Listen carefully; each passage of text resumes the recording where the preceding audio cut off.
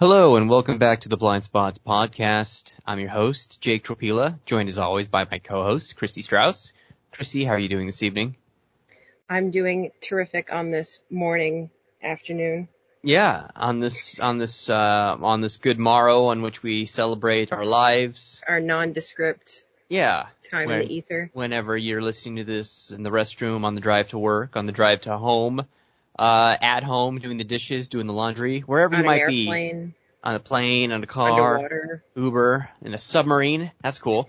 But we are a universal podcast in that way, in which you can listen to us anywhere. We are the easy listening podcast about two good old film friends who like to introduce each other films that the other person has not seen. That is our show, Blind Spots. Christy picks a film, I pick a film. One has not seen the other, and we watch both and talk about them. It's been a bit since we've done this, so apologize if my intro is a little bit shaky. I'm just kind of going off the cuff here. But we are celebrating two of who I would say are two of America's quintessential auteur filmmakers, both legends in their own right, and both with filmographies of just extraordinary work, as we were discussing before we started rolling. And I'm really excited. Yeah, we might have to do multiple parts just on these two filmmakers alone. There's a lot to offer. But for now, let's get part one underway. We are, of course, talking about the films. If you haven't seen the title, we're going to start off with a little film from 1975 called Nashville. This is by director Robert Altman. It's a guy you may have known. He did Popeye Once Upon a Time and Shortcuts and a lot of other great films. But Nashville is largely regarded as his best film, if not his most epic, for many reasons. It's certainly one of my favorites of his. But I think also, like both the films in tonight's slate, this is not an easy one to kind of just sit down and casually watch. It's very, just the length alone. You'll need a full afternoon to get through it, but I think it's one of the best American films I've ever seen, and I bring this film to Christy. And Christy, let's hear your initial thoughts on Nashville. Yeah, well, and I like to think as like the easy listening, but not like the jazz in the elevator. You know, we're like the easy listening of the podcast that you're just like hanging out with a group of friends, sort of. Yeah, exactly. Yeah. we like to think that we're your friends. We're all buds. Yeah. Mm-hmm. Yeah, so I enjoyed Nashville a lot. It was one that's kind of always been on my radar. It's always one that I've heard about and, has been, like you said, kind of revered as being, his best and one of his best and just in, film in general, a standout film. And, I did really like it a lot. It was a movie that I felt like I actually liked it a lot more in the second half, and it's not even necessarily because of the narrative like changes or anything. It's just because as you fall into it deeper, you start, because it starts off and like this whole movie is just like so much music, and then just like cut to the characters that are involved in this music scene. Mm-hmm. And at first I wasn't entirely sure how I felt about it, and I'm not a huge country music fan, but like as the film came on, it just continued to sell me. And so that was something that I like really appreciated. And that's interesting because that's not always the case. Like I actually think that Abe and Mrs. Miller might be my favorite of his. And that's one that actually sold me from the opening shot. Yeah. So it's a little different in that way, but it's such an epic and it's such a huge undertaking to kind of capture this iconic element of Nashville, and the music scene, and have so many characters that are introduced, so many moving parts, was really pretty, impressive. This immediately hooks you. It opens with a faux record advertisement introducing all the stars of the film, and there's no fewer than love that. 24 main characters. They all get a little animated intro on this giant, gorgeous record, and as that's going, the songs from the film are have the scrolling text on the sides, like, hey, these are the songs on this album. But it's like, it's Robert Altman's Nashville, starring Lily Tomlin and Jeff Goldblum and the wonderful Ned Beatty in Nashville, and it really kind of grabs you. And yeah, this is you mentioned narrative. This is kind of like Altman style. It's not really, it doesn't have like Right. and it doesn't really go plot by plot. It's kind of like this podcast, we're just kind of, it's a casual hangout in the town of Nashville, of course. It takes place over a 5-day stretch where all of these various artists, political organizers,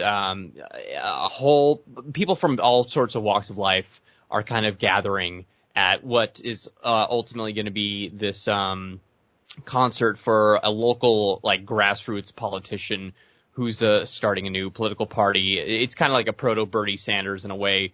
We never see the politician, but throughout the film, one of his campaign vans is just kind of driving around, and we hear like his messages and his promises being just spread on the loudspeaker.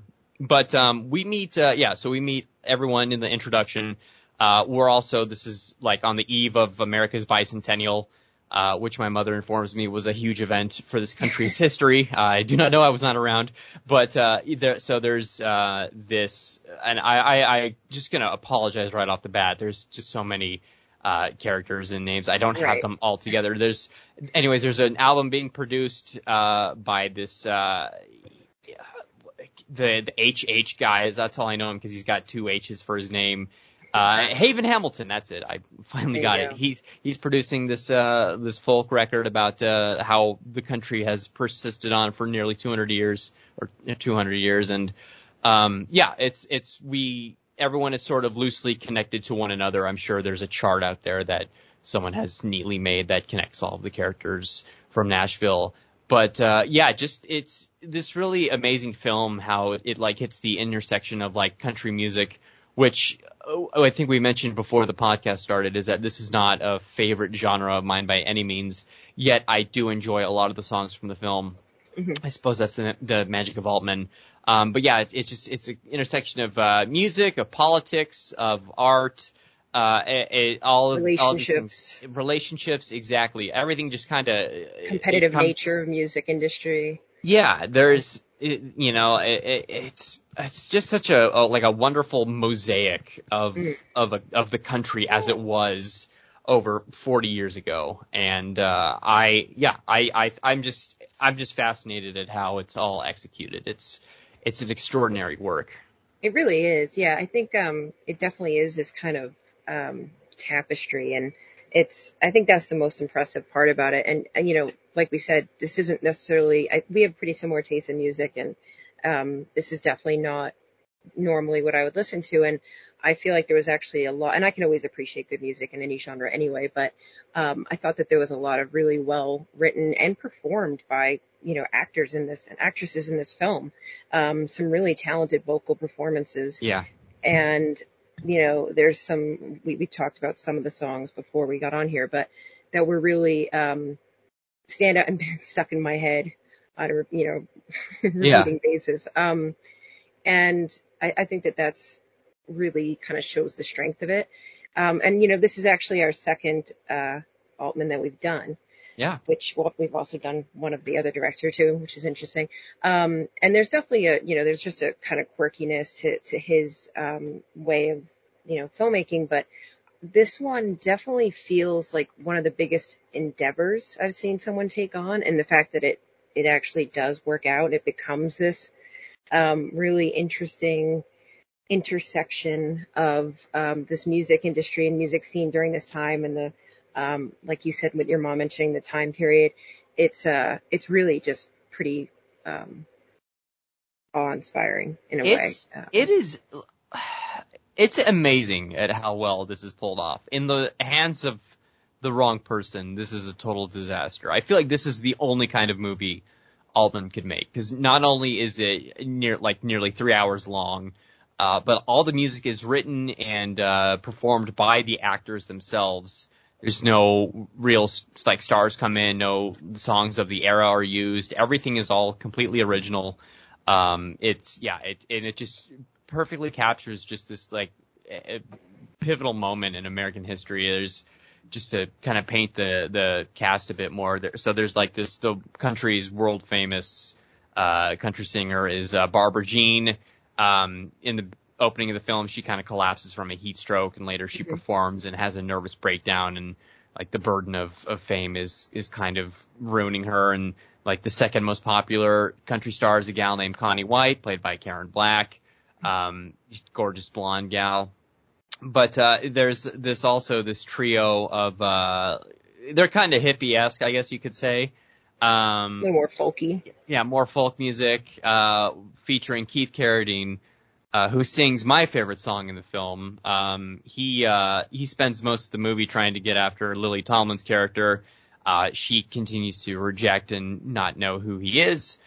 He ends up betting pretty much most of the other female cast throughout the movie, and then there's this incredible moment where he sings a song at a bar, and he says, "I'm going to sing a song for a lady who may or may not be here," and like we see all the women who he slept with are there, and he starts singing the song "I'm Easy," and they're all sort of realizing the song is not about them, and it's about Lily Tomlin sitting in the back, and that's and she's realizing it. Yeah, and it's rightfully won an Oscar for that song, Keith Carradine.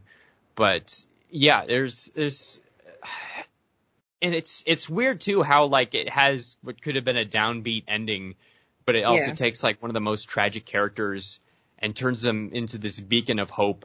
Like there's a gal who's she's avoiding her abusive husband, and she's just kind of walking through the countryside, and she's taping these just little kind of ramblings of her observations. Like she walks through like a giant dump, and then there's like this graveyard of school buses she visits, and how just this country, everything is just, you know, being used and piling up and going to ruin. And she sings the final song and like brings a whole crowd of people together in a devastating moment of violence. So it really just kind of floored me all over again to watch it, but I'm going too long. What are your thoughts on Nashville? Something else I liked about it in connection to the music is a lot of the storytelling is within the songs. Like you were just talking about that character singing to her. It happens a few times that you've seen some of their lives in between the performances, and you can connect some of the inspiration for the songs, even when it's not as obvious, or, you know, I guess it's clear, but I just really like that because it makes it so, you know, I think this is even listed as a musical, and, you know, I would argue sometimes as far as what that definition is for a genre, because it's not really a musical. It's just a music film. It has musical performances, but it doesn't. Yeah, but it's not like you know, the story is sung. But at the same time, to go back to what I was saying, even though that kind of defeats what I was just saying, is that it does tell a story in the songs, and it makes these edits and these kind of sections just make it kind of flow even more. Yeah. And it makes it also so that this runtime, which could potentially be kind of like scare some people away, you know, or so I've heard. Some people don't like long movies. But if you didn't know anything about this movie and you just saw Nashville, you know, it was about Nashville and it was this length, it could, but it doesn't ever feel as long as it is. And I think that's in a lot of ways that, you know, whenever you have a longer film, I think that's really speaking to it, because a movie that's like an hour and 20 minutes, if it's bad, can feel like 3 hours. Yeah, so. It's exactly, that's I think this is an Ebert quote. No good film is too long. No bad film is too short. It can all just be in the feel of it. And, I think again, like Altman as just a director, I love any day. Like I could sit down and watch Shortcuts right now, which is another 3-hour film, and he really is just such a magnificent like creator of and also just going back to like how everyone, like most of this dialogue is all of his trademarks are here. Everyone's dialogue is mostly improvised, and everyone is like overlapping each other in their dialogue. Like again, in the wrong hands, this would have been a complete nightmare to produce and sit through. Like this would have been a notorious bomb. But I was just trying to think of like who would be the worst director to try to take this on. Oh God, I don't. Just all of them. Just anyone else, basically. Quentin Tarantino. Yeah. I mean, well, you know. Suddenly this becomes intriguing. Once upon a time in Nashville. I think. I mean, you mentioned tapestry. That's just one of the perfect words to sum it up. There's just this it's just multiple intersections of lives and the things It's that very we that'll colorful do. and rich. Exactly. And yeah. And Yeah. if, you mentioned, I'm sure there's somebody out there who's made like a diagram of all the connections. I feel like somebody should and make it a poster. So I feel like that would be really cool. Yeah, that would be pretty awesome. Over like the Nashville, like, like on a map. Just like, take the map of the city or something. Yeah. I don't know what Nashville looks like really, aside from this, or like use the Parthenon pillars. One little, Also, we need to talk about Jeff Goldblum's yes. look. I mean, he's just called the Tricycle Man in the film. Rightfully so. Only refer to that in the credits, but he never has a line. He shows up just in like full blue jean, black jacket, hippie regalia. He's got this giant chopped motorcycle with this 3-wheeler, which is why he's the tricycle guy. And just everywhere he goes, he just kind of performs these little sleight of hand tricks, that make people do double takes, but he's kind of, like acts as sort of this, like fringe tissue that kind of just brings one plot point to another. Like he does have a purpose, even if he's like perceived just to be kind of like a jester roaming around the proceedings. But yeah, I love that, and I love his glasses, his sunglasses. Like he's like orange. I think they're orange. He's great. I don't know. His whole look is just a good thing. Love just his first scene in the diner where he does the little trick with the salt and he throws the invisible salt in the air and catches it and pours real salt from his hand and. Right. Yeah, he's a delight.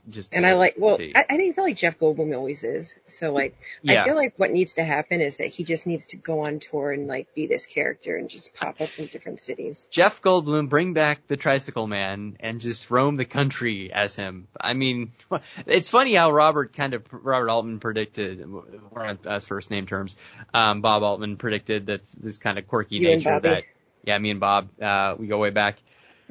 Just like it really just not only does he have a way with actors, but he harnesses just the right roles for each of them. But yeah, it's just, if you have never seen this, I beg of you, please, seek out Nashville. Don't be daunted by the length. Do not worry about the music. If this is not your cup of tea, this is all good stuff. Yes. Give it a chance. And Tricycle Man's just one of many reasons why. And make that poster, someone. Yeah. And get Jeff Goldblum to come back. I'm tempted to Google it and see if it's real. But I think he's our number one fan though, Jeff. So he'll probably hit us up after this and say he's going to come back as Tricycle Man. Yeah. So that's do we want to move on to our next film? Yes, we do. All right, why don't you take it away? I think that's the perfect way to end. Yeah, so my next choice, which is also a director that we had discussed before, and somehow we still have many others, which is just going to say of their clout. But it's 1999's Bringing Out the Dead, Martin Scorsese's film. And it's a Scorsese film that I feel like is kind of underseen. Definitely underappreciated by some, especially in comparison of his entire filmography, because he's just such a director that's beloved and by, varying degrees of audiences and ages. But I just feel like this one gets a little lost. It's another kind of collaboration with him and Paul Schrader. He's one of the writers, but it takes place in the early 90s in New York City. Nicolas Cage is the main character. He's a paramedic and he's on the edge. This is kind of goes over the course, I believe it's 3 days.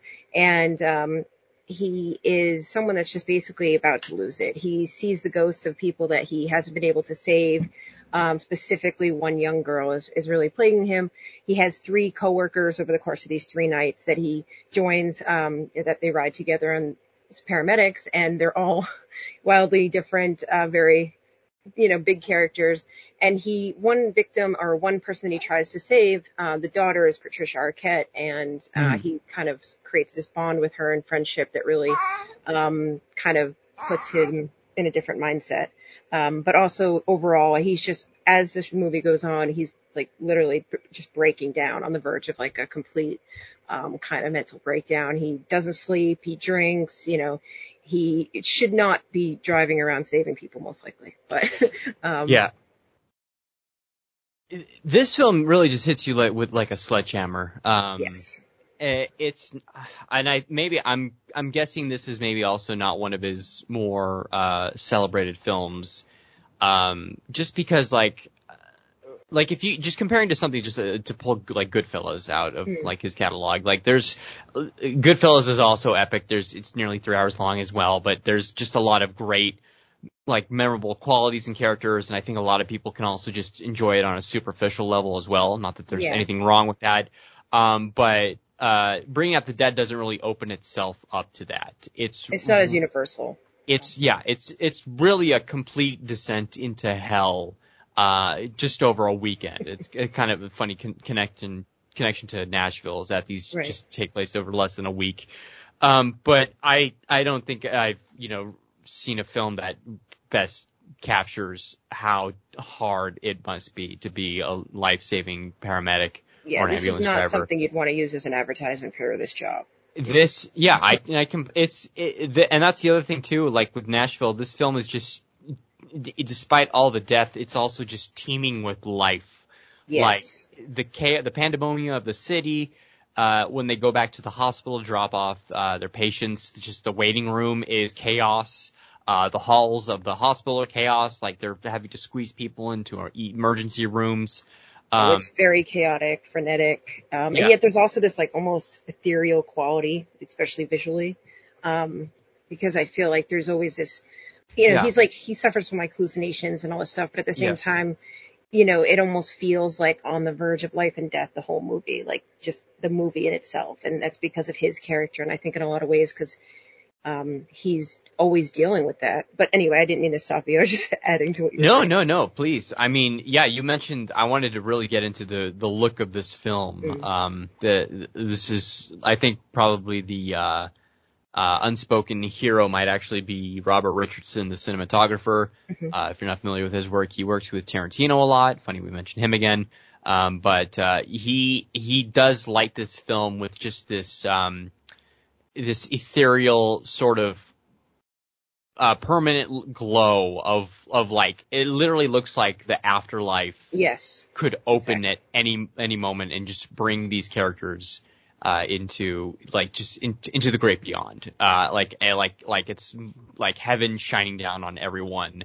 We're all just on the verge of death. And obviously this is like Schrader, deeply spiritual, and Scorsese is I think he says he's a lapsed Catholic filmmaker, but also just one of our strongest American and religious filmmakers who has a lot of religious imagery, especially the final shot. I won't spoil, but it's just like the heavens are illuminating above all the characters, and it's really a unique looking film in that regard. Yeah, it's really, like you said, kind of the unsung hero is definitely the cinematography, and it is, like I said, ethereal and like you just said, but also at the same time, it's like the fuzziness of his own brain as well, because he's like always under the influence, even if it's just like sleep deprivation, basically. But there's also a level of like the filmmaking and cinematography that's very, very chaotic in the sense that there are scenes like, well, I'll just have to say he has a few different people he works with. John Goodman, who's definitely the most like the sanest. Ving Rhames and Tom Sizemore, which if anyone knows Tom Sizemore, I feel like he's always like a variation of this character, to a degree. He's like, it's almost like the Nicolas Cageness. There's like a Tommy sizeness, which is what I always call him, Tommy, like we're good buds, but he's definitely the most crazy. And when they get together, there's like sequences where they're driving around and it just, you finally get like the cage that we're used to in the sense of like the Face Off and those type of roles. But it can really like kind of transport you in those moments though, because it's like this rush of blood to the head, like just rush blood to the heart, like bam, adrenaline shots sort of situation. And it shows like how, and also, by the way, taking place in the early 90s, because this is actually from 1999, but they make a point of saying that. I feel like they're trying to paint New York City, which I'm sure it's always had these opportunities to be chaotic and gritty and all that, but like this particular version, especially like in these hospitals and stuff, is exaggerated, is, like there's no room for anyone. There's the guy with the sunglasses, which, by the way, that cracks me up every time. He's like, you don't want me to remove my sunglasses. It's like, why? Why do you not? I want to know. But there's actually a lot of comedy, especially in the first half of the movie. And, like there's the, intake woman that's basically saying like, so you did drugs, so why should we save you? Like, you're just going to go out and do it again. Like, there's a lot of, Really cynicism. deeply cynical. It's Yeah. very deeply cynical, which Like Nashville has some cynicism too, but this is like really, really cynical. Like, that's what I mean about like exaggerated, like this hospital or these places are really like the most hellish of like versions that could be in this movie. Yeah. But before I move on to like Cage's performance and Arquette's performance, which I also think are some of the most, great parts of the film. Is there anything else that you want to mention that I just touched on, or is I might have gone on a ramble? Obviously, I'm a fan. Yeah, of course. I mean, you mentioned his three coworkers. I love the sequence with Ving Rhames where they go to the druggie den and they have basically they can revive the guy, but Ving Rhames' character, he's super spiritual, so he basically has all the junkies just gather around to hold hands in prayer before they resurrect their fallen comrades. Right. And they're just so out of it that they don't even realize it. Yeah, they don't like it. Yeah. Yeah. John Goodman, I always wish he stuck around more in any movie. I love his comment though. I had beef lo mein yesterday. I can't have it 2 days in a row. Yeah, it's just the aggravation of the work. It like really just like, no, I don't want to get this guy. He's just a drunken bum. He smells terrible. Like they're avoiding calls to take. Yes. And what's also funny is that the dispatcher's voice is Scorsese, so it's the director is literally putting all of his actors through hell. I know. I love that. But yeah, and Sizemore he's also just like not somebody suited to do this line of work. No. Like he's a fucking maniac. And the thing is, Cage is actually good at it, and he actually seems like he has like, I feel like everybody else is far more into their cynicism than even he is. And I feel like what's interesting about this story is that there's a lot of times where he legitimately wants to save lives, and he feels kind of, I want to say like it's, he's failed so many people that he's starting to really fall into that cynicism even more. But there's even a sequence where they're like, him and Tommy Sizemore are basically like joking about these people dying and like this guy running through a glass window and throwing himself off the roof. But at the same time, Cage is willing to do whatever he can to save his life. So there's this like interesting kind of back and forth. Mm-hmm. That's like, do they care, or are they just like, is this all a joke? Either way, it's a very, very compelling kind of, connection and explosion of narrative, Yeah. I think. Yeah, like Sizemore's a guy who's just lost it. Like I think the last thing that we see of him is him just smashing up the front of his ambulance with a baseball bat. And he's just going, die. But it's so random. Cage does kind of have that hope with him. He's just, like you said, he literally sees the ghosts of the people he has not failed, especially Rosie, I think is the name of the gal. He like feels like he failed the least. There's also a really haunting sequence where just to try to get through one night, he takes, is it Narcan is the name of the drug, that, Cliff Curtis is pushing. He like takes a hit of that. No, it's, or is it the Red Devil? Death? Red Death? Red Death, yeah. Something Narcan like that. is the one that to bring, that's what it is, people back, yeah. Narcan brings them back, yeah. But there's a really stunning sequence where he just starts running through the city and literally lifting the bodies he failed out of the ground. Yeah. Scorsese is just like such a hell of a director. Like the power that he puts in every gesture on screen is just astounding. It's like he hits you with full force, and I have to respect him for that always. Yeah, that is a really good sequence, and yeah, it's Red Death. It's like, yeah, why wouldn't you want to do it? Yeah. Like, just another stupid comment, but like the whole movie, I'm like, why? Because it sees like it's putting everybody in the hospital or doing something ridiculous. But Cliff Curtis I like his performance too. It's not like a huge performance. Mm-hmm. But and Mark Anthony also have some like important supporting roles. Yeah. But Nicolas Cage and Patricia Arquette and their interesting kind of connection, which I think is also something else that kind of keeps him rooted into not being entirely cynical, but because he does want to really save her father. And but his performance, and obviously we're both Nick Cage fans, but Yes. he's really terrific in this film, and his moments of like when he's really on, like 15 or whatever, are great, but I really think it's his subtle moments, his smaller moments. I feel like he's really has a raw performance in this. He's really vulnerable. And it's the kind of performance, kind of like, recent years Pig, that I love to see from him. And that's even more subtle, but like, it's just, another, I think, show that he can do a lot of different kinds of films. And I feel like when you have someone like Scorsese behind you, I feel like that's going to bring out your best performance anyway, but, or at least one hopes. But, Yeah. I mean, just ask De Niro and DiCaprio, right?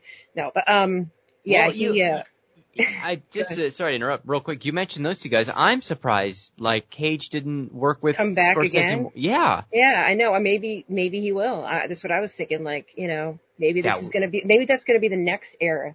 Because I feel like Scorsese would probably do movies forever as long as he can. I don't know. But He's maybe got a that's new going one to be out. the next guy, Yeah. Yeah. I mean,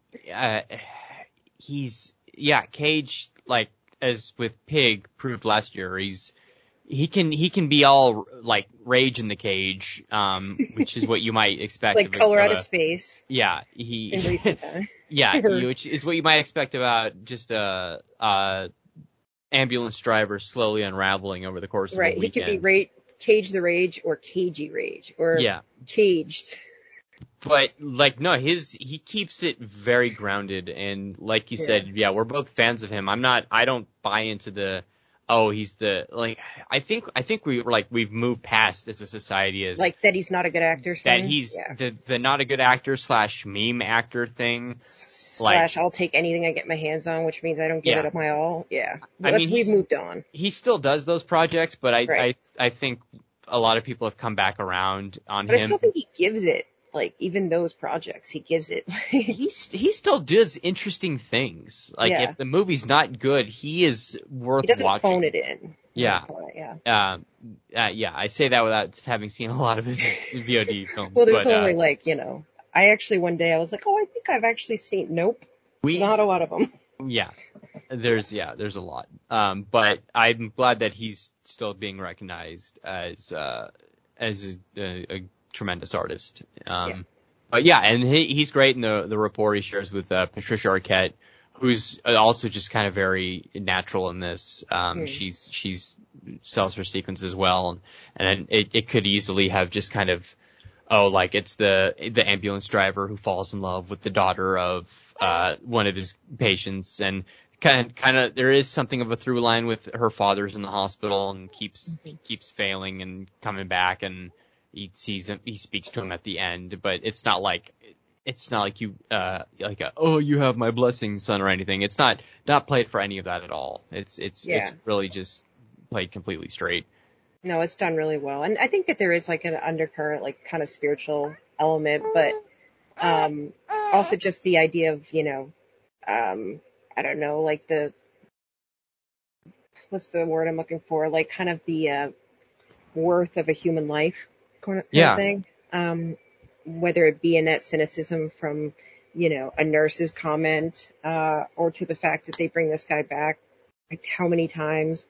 I didn't even know that. Is that something people do? Like, it's kind of, not to like spoil the movie, but like resuscitate someone like 17 times in one night is just, it's insane to think about, but I think it really touches on that a lot. And it's definitely a very psychological film, and it's definitely very different, than a lot of Scorsese's. That's why, like we talked about, that I think it doesn't reach as big of an audience, but I truly think it's one that is kind of like the underdog of his filmography that more people should check out. And I feel like it's a deeply affecting movie. It's you really feel for Cage, even when he's, being, kind of insensitive or a jerk or something.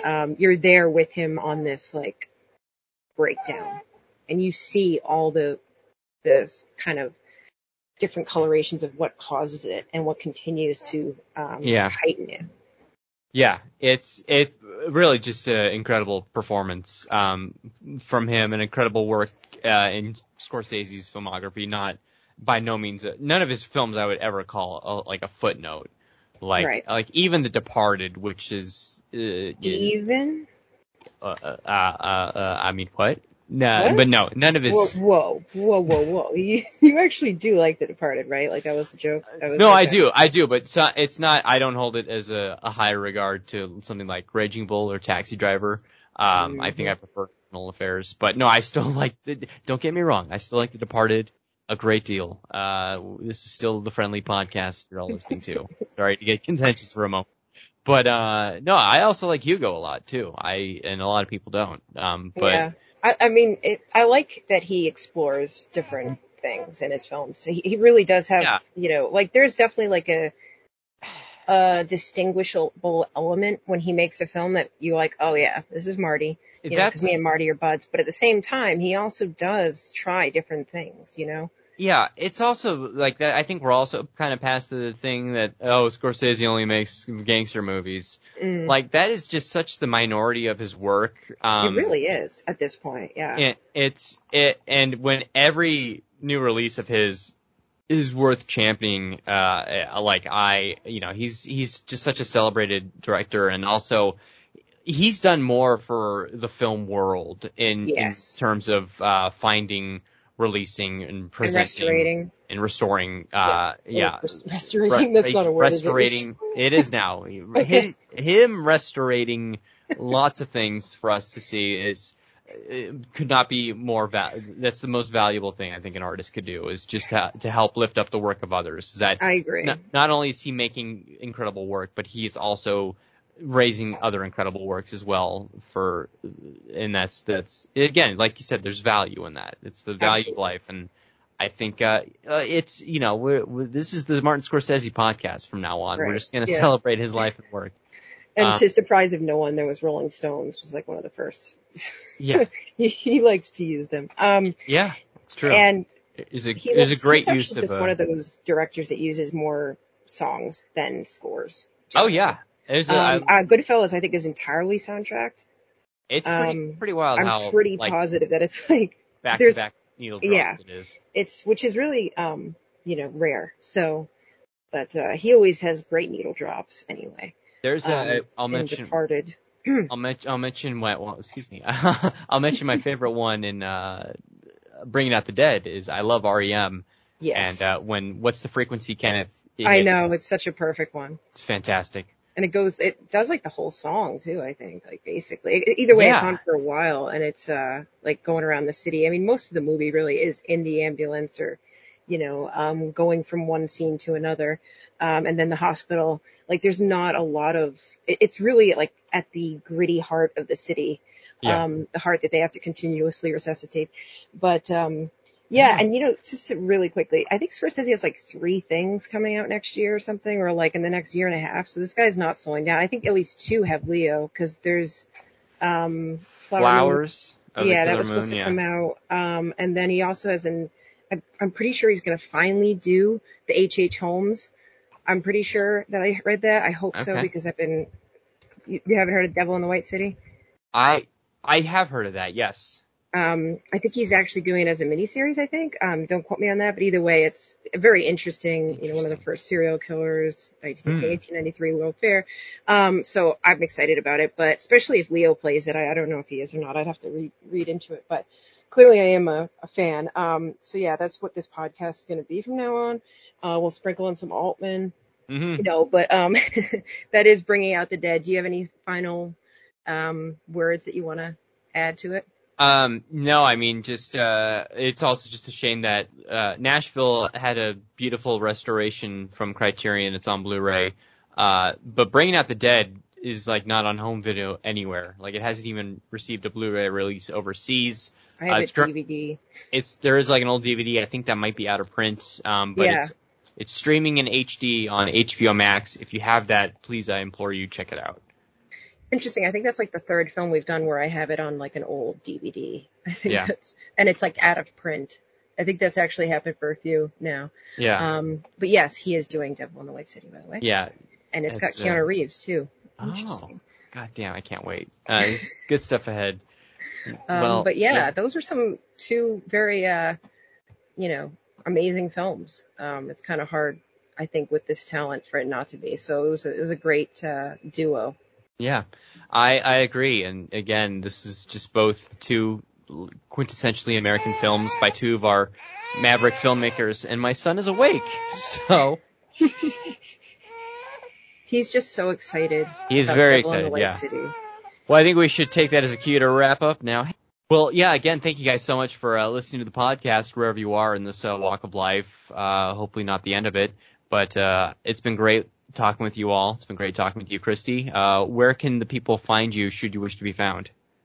Yeah, so for Twitter, it's Strauss, STRUSE _Christy, KRISTY, and Film Inquiry is just at Film Inquiry. What about you? Right on. Yeah, I'm at Jake Tropila on all things, JAKETROPILA. Come find me over there, unless you're not a part of my Twitter circle. Yeah. You must be part of the circle. That sounds so sinister. You want to see the cool tweets? I mean, come on, get involved. But yeah, I'm really excited. Hopefully we bang these episodes. I know we always say this, but life just gets in the way sometimes. I have a 5-month-old now that I'm currently raising, but he's doing great. He's sitting on my lap, sucking on my thumb. You have anything you want to say, Dalton? Now he's quiet. No, yeah. Now he doesn't want to talk. Okay. He's shy. He's touching his feet. Yeah, probably. But but thank you very much for joining. We hope you enjoyed this episode. Subscribe if you haven't already. And we'll catch you next time. Bye. Groovy. What? But I'm easy. Yeah, I'm easy. Give the word, I play a game. So that's how it ought to be. Because I'm easy.